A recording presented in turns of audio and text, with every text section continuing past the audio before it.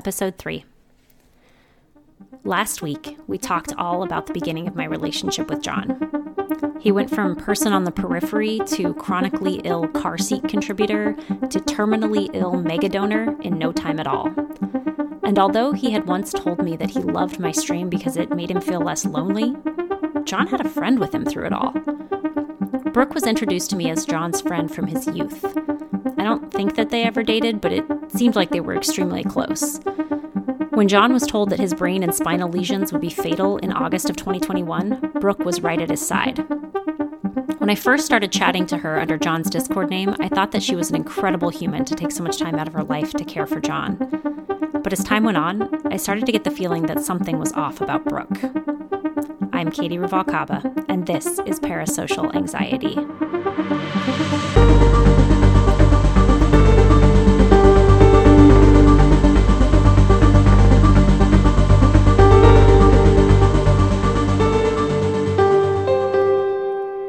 In late August of 2021, John was in the high dependency unit in his UK hospital, and he'd been told that there was nothing that could be done for him except for palliative care.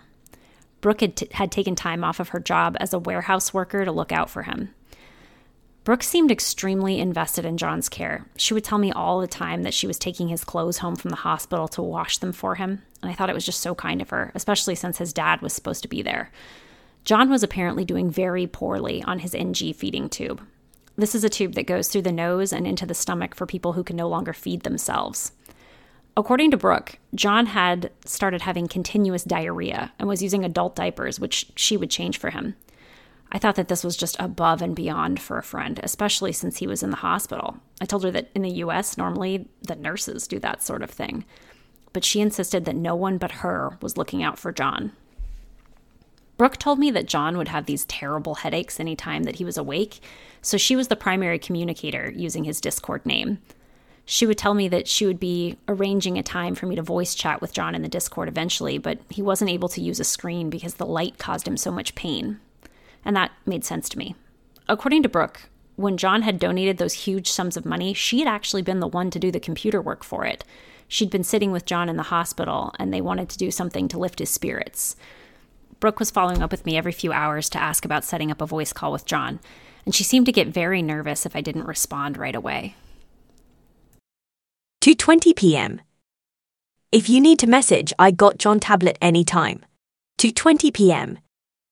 I'll let you know how he is doing later on. 2:38 p.m. I going to get a coffee from Costa Coffee. 3:04 p.m. I am sitting next to John in my comfortable chair, hope you okay. 3:19 p.m. Hi Katie, when you're free, please message me, thank you. I know the AI can make that a little hard to understand, but basically, those were rapid-fire messages over the course of 10 minutes. I was at my kids' school waiting to pick them up, so I wasn't able to respond. As I read over the text from this period, it seems more forceful than it did at the time. Brooke was often asking me when I'd be free to voice chat with John. At this point, I was streaming during the day while the kids were at school and taking care of a toddler all the time, so my free time to have a quiet conversation was pretty limited. She told me that after John had made those large donations, people were reaching out to him to ask for money from him. Now, I don't know who in my community would do something like that, but Twitch is a strange place, and I've heard that large donors sometimes get hit up for money. I told Brooke that we should refer those people to the Good Egg Fund, our community nonprofit, and maybe we could do something to help them if they were in need. Brooke took on sort of a protector role for John. She would delete those messages that were begging for money if she saw them. She told me not to mention them to him whenever I was able to voice chat with him. I didn't really notice back then, but most of Brooke's messages at that point bound back and forth between telling me how unwell John was and asking me to call him. On August 20th, I called John for 17 minutes. He sounded really quiet and sad. He said he was all alone and that Brooke had gone home to wash his shorts. I really don't remember much of that conversation except that I had a really hard time understanding his thick Essex accent. That's really hard to say. If you've ever seen EastEnders, it's like that, except it's kind of tired and dragging. He was speaking very graphically about his upset stomach. I'm a mom, so poop conversations don't really freak me out. About 3 times a day, I would say that I ask some variation of the sentence, "Did you poop? Are you pooping right now?" So I thought it was odd for a person I didn't know well to tell me about their bowel movements. And I've told you guys about my husband's vasectomy reversal in the first episode of this podcast. So, who am I to judge, right? Anyway, Brooke told me later that John had a seizure shortly after we got off the phone. She started to ask me questions about how I would feel if he had had one while we were chatting. I kind of sort of brushed that off. I don't want to get too far into the weeds about Brooke's chat with me in those early days. Suffice it to say that John was unwell and she was taking care of him. He was telling her about the funeral arrangements that he wanted and asking me what I was going to do with the money that he donated.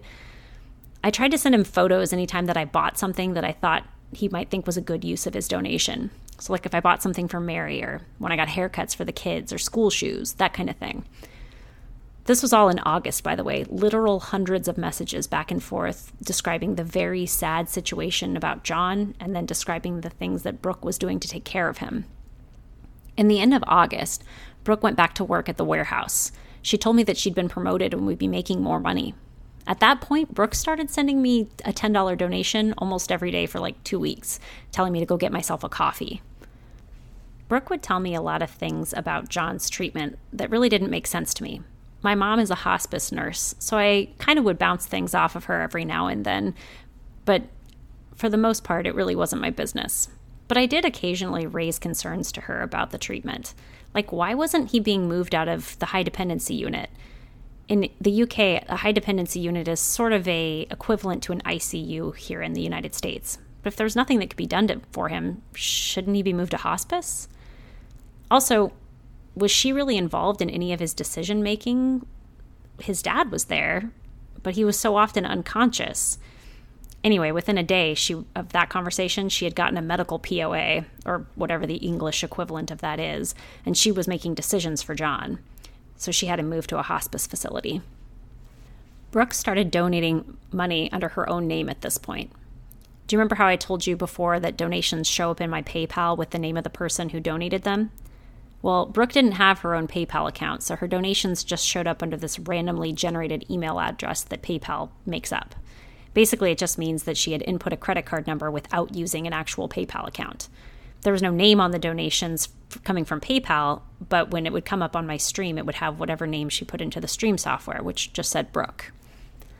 In September, Luis used some of that money to buy me a Peloton for our anniversary. A used one, don't freak out.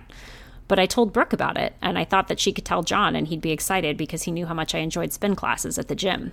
And since his money had facilitated the purchase, I felt like, maybe he would want to know. The messages from Brooke in this period are deleted, but sometime shortly after, Brooke got a Peloton too, and she friended me on Peloton. If you're not familiar with the Peloton platform, it allows you to do rides together with people. Basically, if you add someone as a friend, you and your friends can do the same rides together and give each other virtual high fives as you ride. I saw Brooke logging into several of the rides that I had done, and then she would message me later to tell me about them. So Brooke and I were bonding over this attempt to use exercise to combat depression. It was kind of nice. It was only about 2 weeks in that Brooke had to quit using the Peloton. She was having massive stomach cramps. At first, she chalked them up to constipation. She'd been eating like garbage and spending way too much time in the hospice facility all the time. So it really didn't surprise me.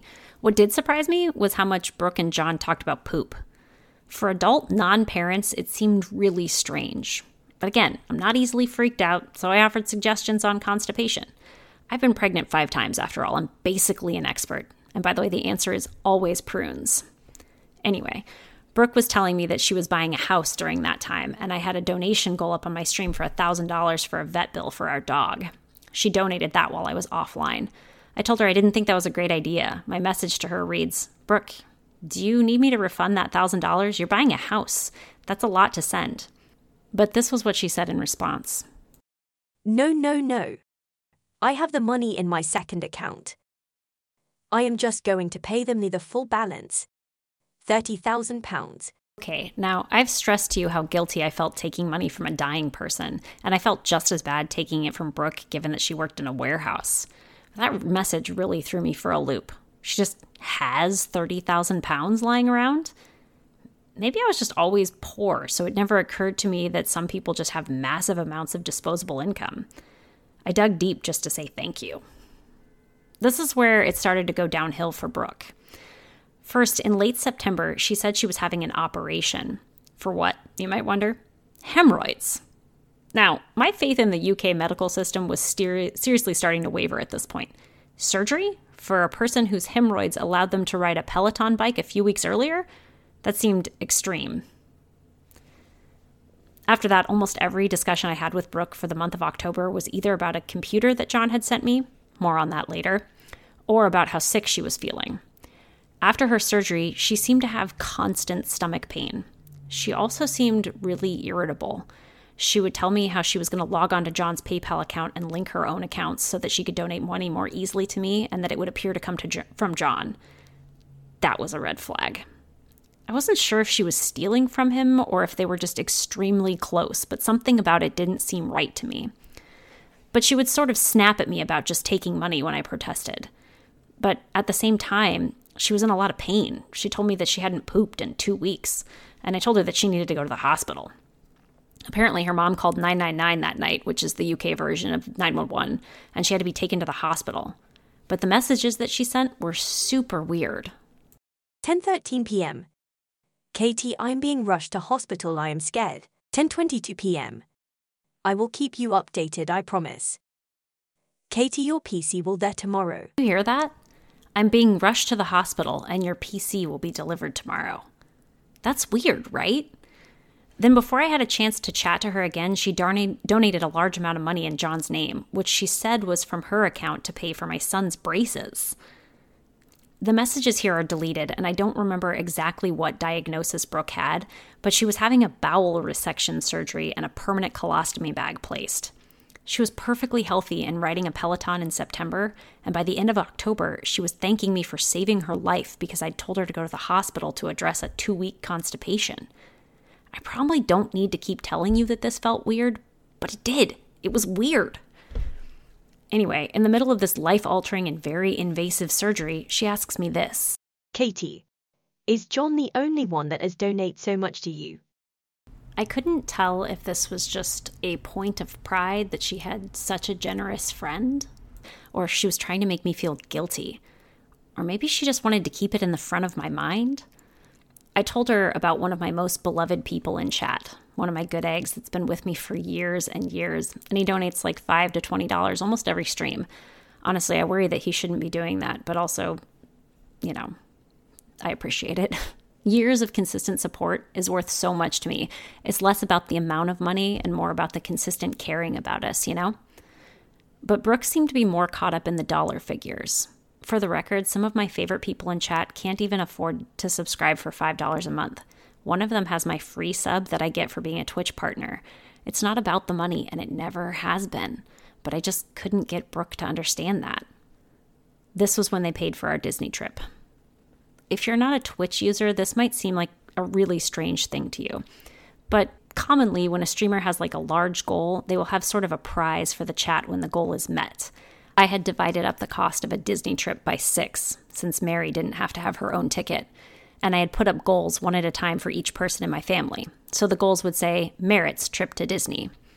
I had told the chat that we would do a special Minnie Mouse bonus stream and make food that's famous in the Disney parks for each goal that they hit. This is a totally normal Twitch thing to do.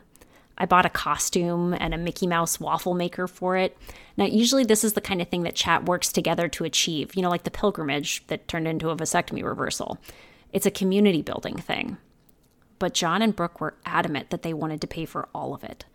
Brooke said that they discussed it together and that they wanted to make this their final Christmas present to us since John would likely die before Christmas. They donated all of the money offline, between streams, before anyone else in the chat got a chance. A few of the chat regulars reached out to me at this point. They'd been excited about the idea of earning a costume stream. Like I said, it's a community thing. But since all the goals were filled offline, there was no community hype around it. They told me that it felt like John was taking over everything. Actually, after the first episode of this podcast came out, one of those good eggs reached back out to me to talk about this period in the stream history.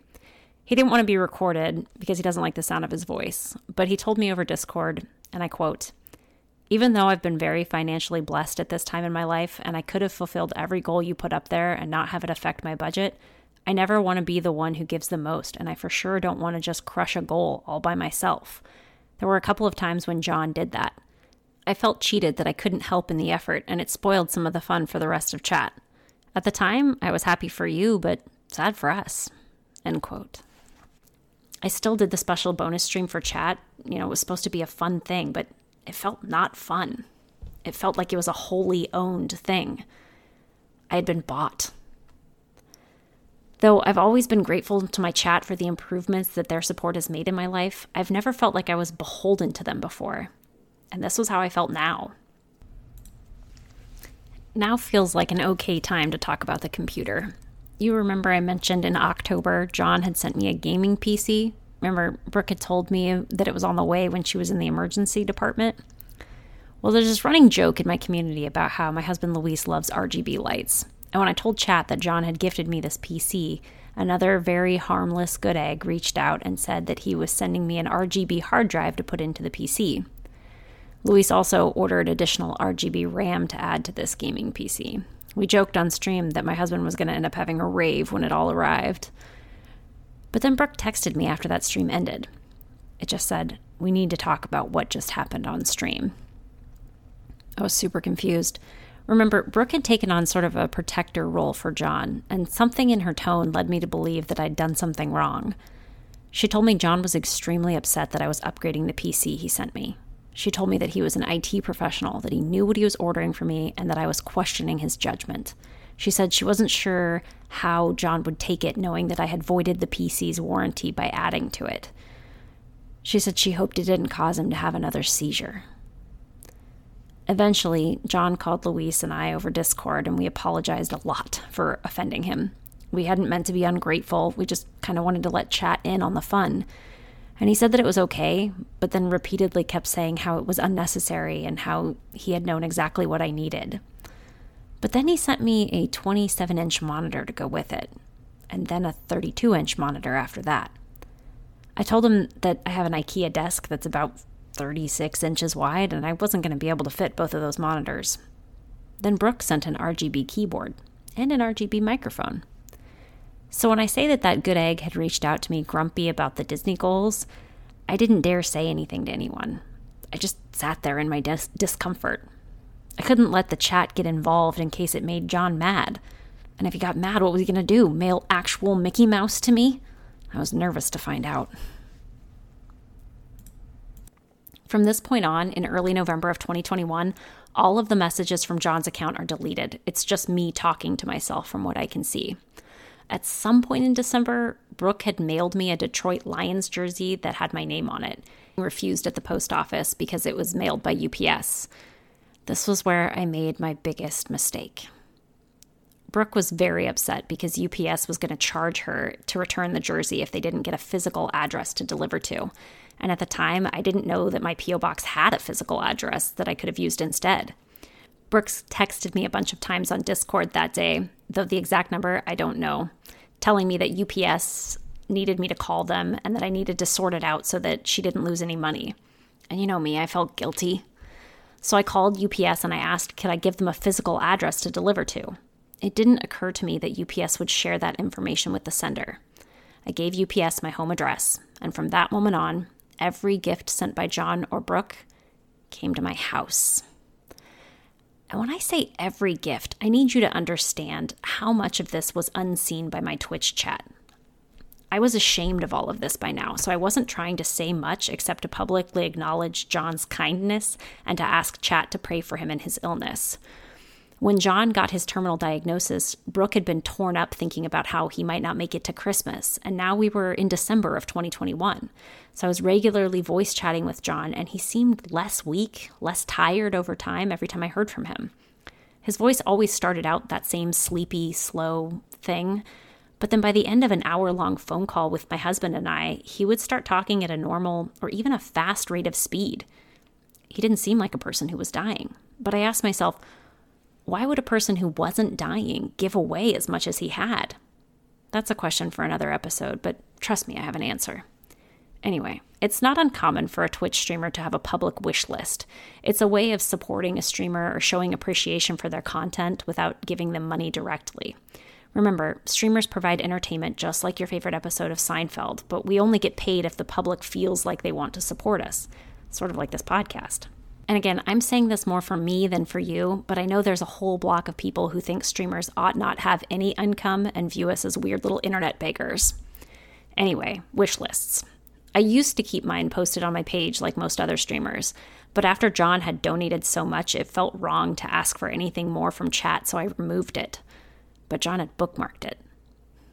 Brooke told me that she and John had worked together to send me some surprises, and just before Christmas, a series of packages arrived at my house.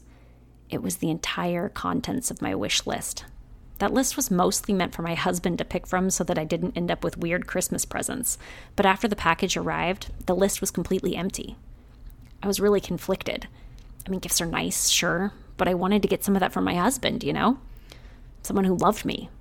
Gifts aren't really about the item, they're about the sentiment, right? This was when I tried an experiment that I'm not terribly proud of. I added an item to my wish list on Christmas Eve. I figured John had bought the whole list. Surely he wouldn't see this new addition. But come Christmas morning, the honey dispenser that I had added to the list was on my front porch. Brooke messaged me that she and John had paid extra to overnight it. This was when I went from nervous and guilty to nervous and fearful. It felt so odd to know that my list had been that closely monitored.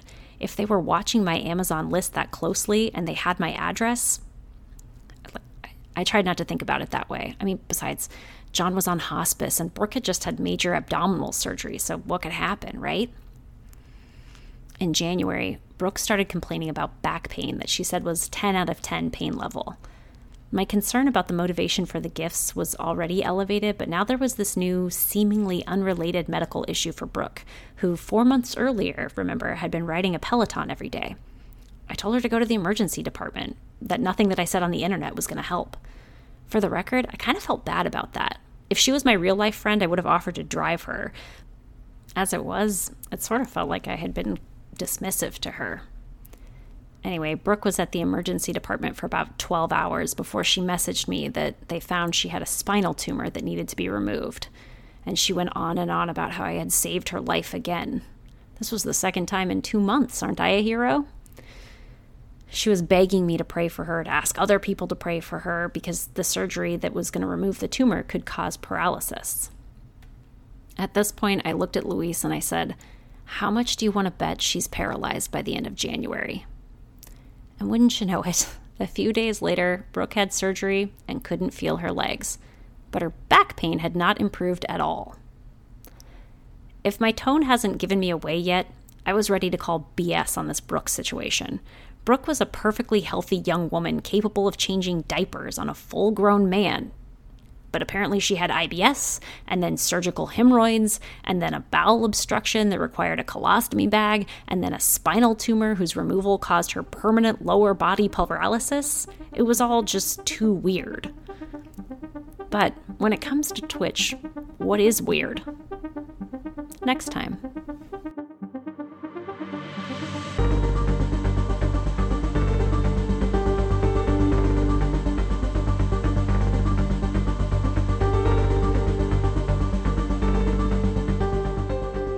This episode of Parasocial Anxiety was written, edited, and produced by me, Katie Ruvalcaba. Cover art by Brandon Ocampo and theme music by Cybers. If you're enjoying Parasocial Anxiety and would like to encourage more content of this type, please consider donating at paypal.me/Mrs. Ruby.